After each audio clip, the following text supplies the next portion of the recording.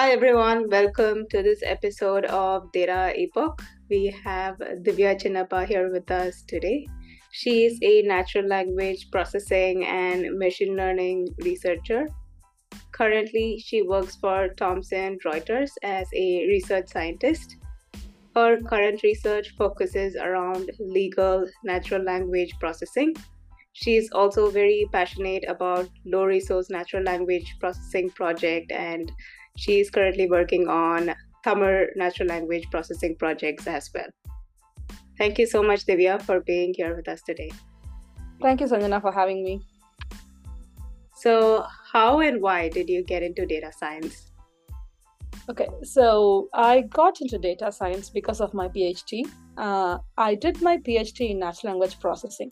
So, this kind of led me to data science, and I enjoy the entire process of data science, from collecting data, which includes annotating, calculating disagreements, and then analyzing the data set, feature engineering, model building, error analysis, and finally deciding which model should go into production.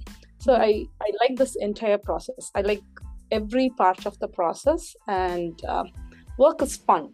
And every day I learn a lot. And with every part of the project, as I learn a lot, I'm happy with what I'm doing, and it pays well. So that is why I am in data science.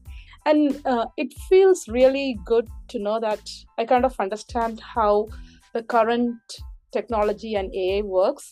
And I'm also happy and satisfied that I get to play a role in the future of technology. And this is why I'm in data science. Awesome. So, how did you transition into this path, and how did your previous experience set you up for this role? Yeah, as I mentioned earlier, I'm an NLP researcher, meaning language is the data I work with. So my love for language brought me into NLP, which actually brought me to data science. So I received my bachelor's and master's from India from Anna University, and soon after my master's, I worked as a lecturer in Anna University constituent colleges. During this time, I was teaching regular expressions to my undergrad students. And I was learning more about regular expressions. So I learned about how regular expressions could be used in languages, which kind of opened up the broader area of NLP. And both my bachelor's and master's are in computer networks and cryptography. So this is sometime around 2012. And but as I learned more about regular expressions and NLP, so I thought I found NLP very fascinating. So I started working on NLP with Python. I started trying out basic Python comments for NLP. And at some point I decided I should do my PhD in NLP. So that is how I ended up getting a PhD in NLP. It was really a hard path because I had to transition from computer networks and cryptography to NLP. But I'm very happy that I'm here. So basically, in a nutshell, my love for language, trying to understand language semantics and pragmatics, brought me to this path. That's a very inspiring trajectory. Thank you for sharing that. Can you tell us about a very cool project that you worked on? Yeah. So I worked on multiple data sources like tweets, YouTube comments, blogs, Wikipedia, telephone conversations, etc. But in my current job, I get to work with legal NLP, which means I work with cases from US courts. So it's like long text, and I try to extract a specific information from a case or identify relationship between cases, which is so much fun for several reasons. The first thing is the way legal experts write the language, right? It's why do they have to write it this way? Why can't they be simple, right? Why can't they write it? But that I enjoy working on legal natural language processing for the way the syntax is. It's not like how we actually speak. So yeah, I'm not going to get into the details of the projects that I worked, but another project that I found very interesting is when I worked with tweets. So when I was in university, I, along with one of my friends, we tried to understand why people tweet with the hashtag fail. So usually, sometimes people have hashtag fail, and we are trying to identify why people tweet that. Why would somebody boast about a failure, right? So we began this project trying to understand why people do that. So we were targeting specific events, and we were like looking only at baking and cooking events, and we were collecting tweets that involved a baking event or a cooking event. Maybe they were baking a cookie, or they were making some biryani or something like that. And why did they have the hashtag fail? So we were looking at the images and the text together, and we noticed that most of the time the product or the food is actually good. So usually the hashtag fail is sort of a humble brag saying that, okay, it didn't come out as I expected, which means they have really a high bar.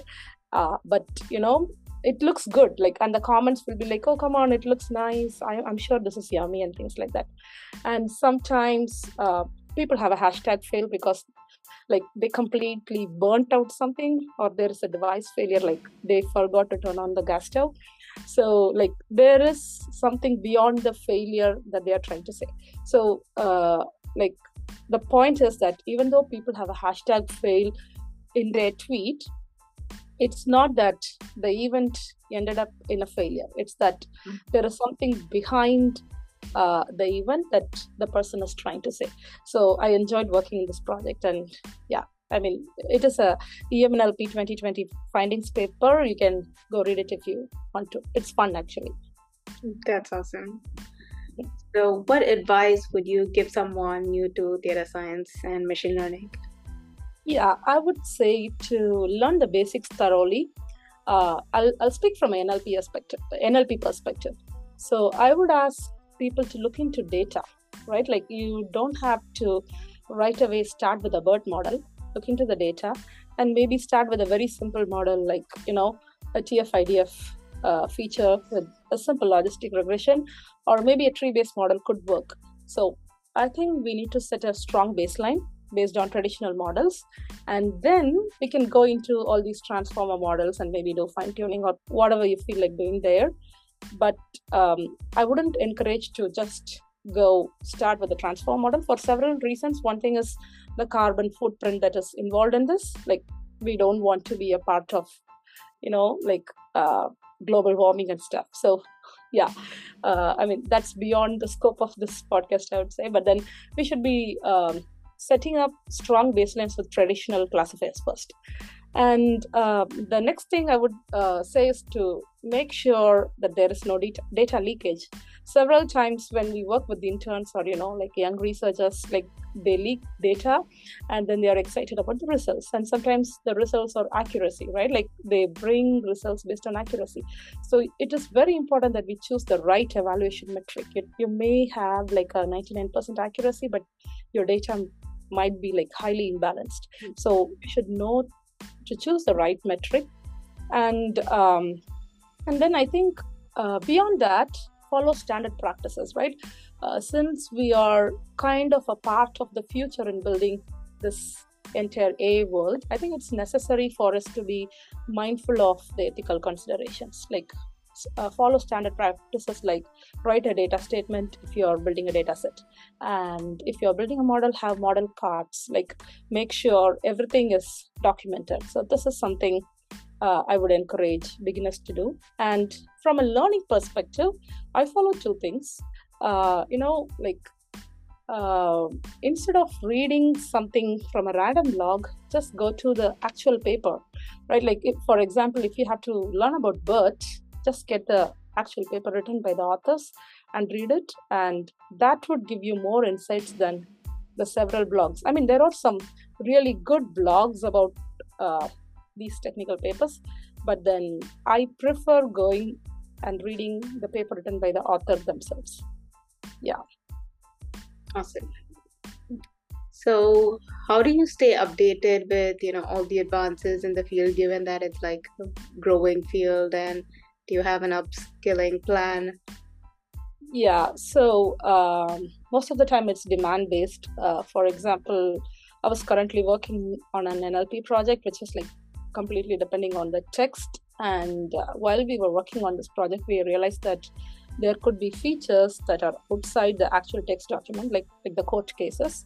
So there could be other features that we could get from other cases as well. So which made me learn like graph neural networks, right? Like right now I'm looking into graphs. So one thing that happens naturally is demand based. Depending on what your project is asking, I'll go read those things. Another thing I follow is whenever there is a conference, usually I follow the ACL conferences closely. So whenever there is a conference, I keep watching Twitter. So there are usually tweets like nice summaries of paper. Like there are volunteers in the conference who write summaries for papers. So you get to read you get the idea of a paper in maybe like 5 or 6 tweets. So this is not a traditional way to be updated about what's happening around, but then I look into tweets about the popular papers and I go read those papers. And then sometimes I'm currently taking a course in Udemy, like as I mentioned, like for graph neural networks. So like depending on the demand or maybe what's happening around the world, I pick one course. I don't try to learn everything. I know it's not possible to keep up with everything that's happening in the AI world. So I'm taking one thing at a time and I'm taking it slowly. Awesome. So tell us more about yourself, like outside work, what do you enjoy and get inspired by? Yeah, so I like gardening. Like I live in a very cold place. I live in Minnesota. It's like snow like 7 or 8 months a year, but still I have like so many plants in my house. I do that. And I enjoy visiting museums. So again, this is because of my NLP work. So there was a time I worked on popular paintings like Mona Lisa and Guernica. Basically, I took the Wikipedia articles of these paintings and I was analyzing the text there, during which I happened to read the entire Wikipedia article and I sort of felt love in history. So I never liked history when I was in school, right? It was like a boring subject and I never understood why we have to learn history. But right now, I'm so much into history and I enjoy visiting museums. And I'm a member of any sort of historical museums near me. And I go there and I imagine how our ancestors lived. Like, for example, right now I'm in North America and I go there and like when they tell us about like how the Native Americans lived in this particular place, it kind of is very inspiring, right? Like how our ancestors spread, like how Homo sapiens spread across the world, how we built all these technologies, and like kind of very thankful to our ancestors for bringing us here today for every technology that they built. So I enjoy history and I enjoy visiting museums. And then I have a kid, so I go along with her to playgrounds or like all those aquariums and stuff. So basically, yeah, that's how my life is outside work. Very cool. So yeah, there's a lot to unpack here. For example, how data like sort of captures so many layers that help you solve the problem, and taking the time to understand that before going ahead to devising the solution, and just explaining the beauty of natural language or human language, right? This is also something that I mentioned in one of my courses, that natural language is one of the most exciting data you can work with, because there's so much context and information richness present inside, and even to start digging it is so much fun. It's very mentally stimulating and very fulfilling when you get to solve the problem, uncovering all of these stories. So it's been very insightful.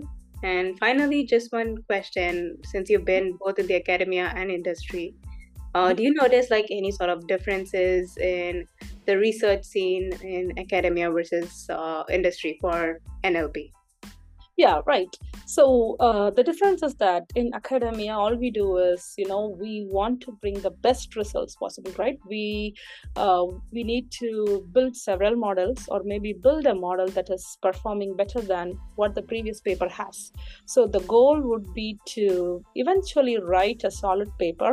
Like, honestly speaking, like, while we try to solve a problem, the goal is to write a solid paper about either releasing a data set, or maybe building a model, or like some sort of technique. That is the goal there in academia. But when it comes to industry, it's all about product. It's about satisfying the customer, right? Your model might give you like a really high F score. Let's say I'm getting 85 F score, but if the remaining 15% where the model is wrong, if it is absurd, it is going to affect your product. So there is, like, the difference is that we need to make sure the product is like good enough for the customers. So so when I first came here, I was kind of surprised to learn the time that is spent in building a really good model. Like, and you need to consider about everything. Like when in academy you can take a data set and start working. Here you need to think about IP issues.